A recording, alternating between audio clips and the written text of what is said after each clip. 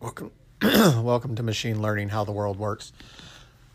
Part 2 of exoplanets.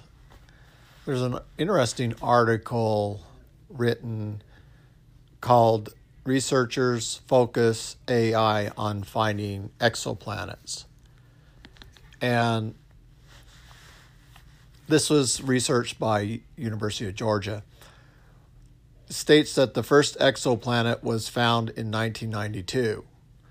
And though there are more than 5,000 known that exist, those were among the easiest for scientists to find. So, in other words, what they're saying is exoplanets are very difficult to find in the known universe, and it's probably due to the way that they identify an exoplanet. So I'll talk about that in just a moment.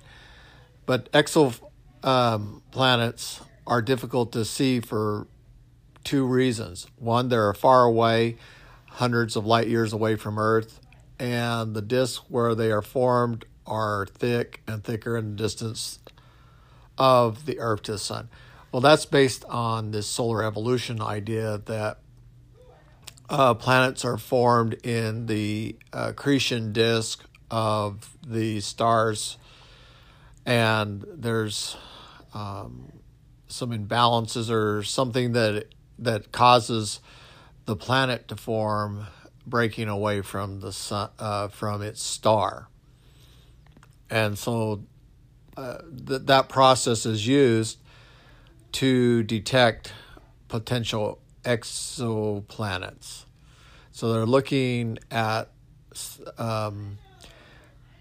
distortions in gravity, and also they're looking at infrared images where the planet passes in front of the star, and then they're calculating the distance from that planet to the star. And they have used now AI to be trained on the known exoplanets and the process for identifying those exoplanets, and applying that now to searching through the data from the James Webb Telescope. So the way they do this is they generate computer simulations for the AI to learn on, and then they take those simulations and apply them to the real telescope data, and then applying that real data to the AI, it identifies the exoplanet. The article states, there remains within science, and particularly astronomy in general, skepticism about machine learning and of AI, a valid criticism of its being this black box where there are hundreds of millions of parameters and somehow you get out an answer. I know it sounds like that AI should be less accurate because you have larger number of parameters, but what they've proven is that the accuracy of AI increases as the number of parameters increase.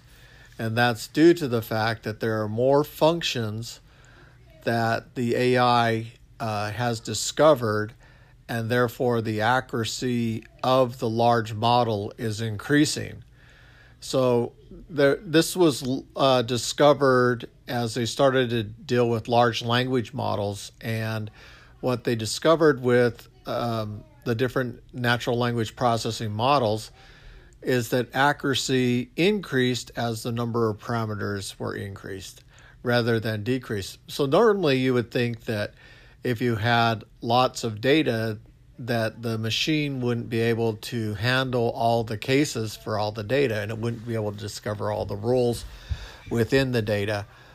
But as they began to explore large models, they found that was actually not true, that the accuracy did increase, and that the AI was able to discover multiple functions.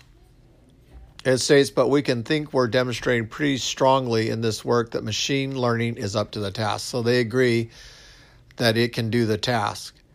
And then you might argue about its interpretation. Okay, so it may find new rules that we don't even use to identify exoplanets, and so then that would then open to controversy or argument about whether or not it is accurate. But if it proves to be accurate, then AI will be an effective way for finding exoplanets. Before the advent of AI, discovering exoplanets was painstakingly slow and manual process. Astronomers analyzed hundreds of pictures of rotating disks of gas and dust around new stars to find teeny drops in brightness where a planet moved in front of the star.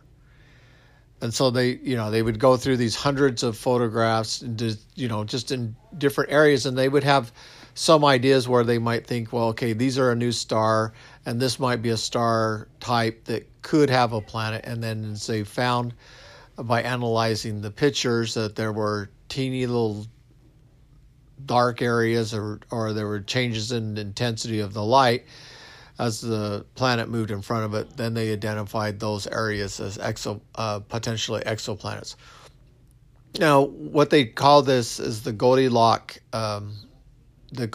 distance, which is the ultimate distance where life could be sustained. Like sometimes they find that gravity is too strong because the mass of the planet would be too much to sustain life, or too little to sustain life, or it would be too cold or too hot, or maybe there were some cases where they can detect whether or not it has water on the exoplanet.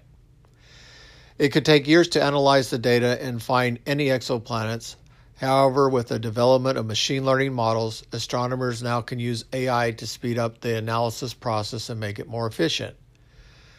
While testing their machine learning model, researchers came across a new exoplanet. This was the University of Georgia that did this.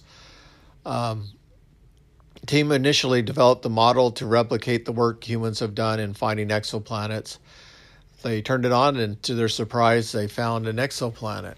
So if you think about it, if there's 5,000 exoplanets in discovery, it may turn out that with the using of machine language, that we can identify thousands of more exoplanets in a much shorter period of time, as the computational cycles are dedicated towards finding exoplanets. But with at this point, there's no possible way for us to travel there. Maybe we could send a signal there, but it could take hundreds, if not thousands, of light years for that signal to arrive at that exoplanet. So again, we're kind of in the black box. It's too far away for us to do anything meaningful. We can identify the exoplanet, but as far as saying hello to that planet, highly unlikely because of the size of space.